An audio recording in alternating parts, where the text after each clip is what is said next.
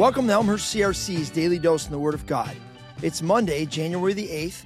This is Jeff Klein with your weekly encouragement to move your faith beyond Sundays. Years ago, Ford ran an ad campaign on TV telling us why and is better than or. It was funny, got me thinking. In these ads, we saw a coach who was loud but not clear. We watched a pool collapse with the kids in the water because the owner failed to include the nuts and the bolts. A couple went to a bed or breakfast.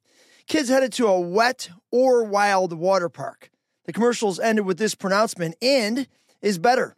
Fords give you great fuel economy and a whole lot more. When it comes to the Christian faith, and is probably better than or too. So why do we choose solitude or busyness? Serve or proclaim the gospel? Think through our Christian faith or passionately feel it deeply. Jesus modeled an and life. He healed and proclaimed, spent time alone with God, and sought public places and ministry, called people out and loved them deeply. The Bible is full of these kinds of and statements. Hebrews says, let us consider how we may spur one another on toward love and good deeds, not giving up meeting together.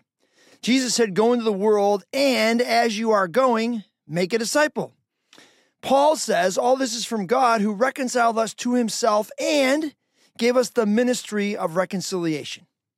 Have you fallen into the trap of or? Is church only worship for you on Sunday? Is it only Bible study? Is it only learning more? Where can you embrace the and to become all God wants you to be? Where can you grab a hold of the and so you can join God in what he is doing in the world? Let's pray. Jesus, help us to embrace the life of and, one where we are with you deeply in relationship, but then somehow actively joining you on your mission in the world. In your name we pray, Jesus. Amen.